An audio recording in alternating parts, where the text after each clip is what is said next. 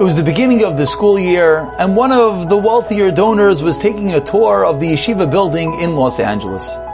And as he walked out of the building, he noticed that across the road, there was a massive billboard advertising quite an inappropriate material. And the man was taken aback. This was a yeshiva, and this is what the boys are going to see all the time. He called up the billboard company and he asked them, "I would like to rent the billboard." They said, "I'm sorry, sir. It's been rented already for the next few months." He says, "I'll pay more than you're getting." He said, "Sir, we just can't do that." And he pushed them, and finally they said, "Will you pay $1,000 a day?" He says, "Yeah." And they agreed upon that. And he transferred $90,000. And they said, "Okay, sir, it's yours for the next 3 months. What do you want to advertise?" He says, "Nothing, keep it blank." He says, "We can't keep a billboard blank. You have to write something." He says, "Okay, so write the words in 90 days, 89 days, 88 days, and so on and so forth." The billboard company was happy, he was happy, and everyone walked away.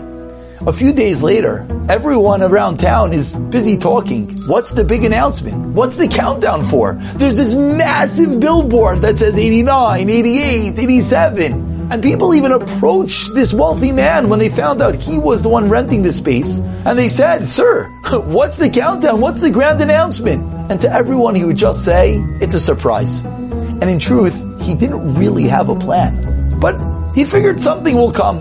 As it's getting closer to the end, 70 days, 60 days, 50 days, he receives a phone call. Coca-Cola calls him up and they say, "We know you have rights to this billboard. And the news has just started covering that there's going to be a grand announcement at the end of 40 days, 30 days. We would like to rent the billboard for you." And he almost laughed. He just didn't want inappropriate material there. And Coca-Cola says to him, "We're going to give you $3 million for that last day. And we're going to make the grand announcement. The surprise is going to be our advertisement." Of course he agreed. And everyone walked away happy. When one takes that leap to protect his eyes, to protect other people's eyes, millions of dollars are raining down upon him in heaven. Sometimes we even see it in this world.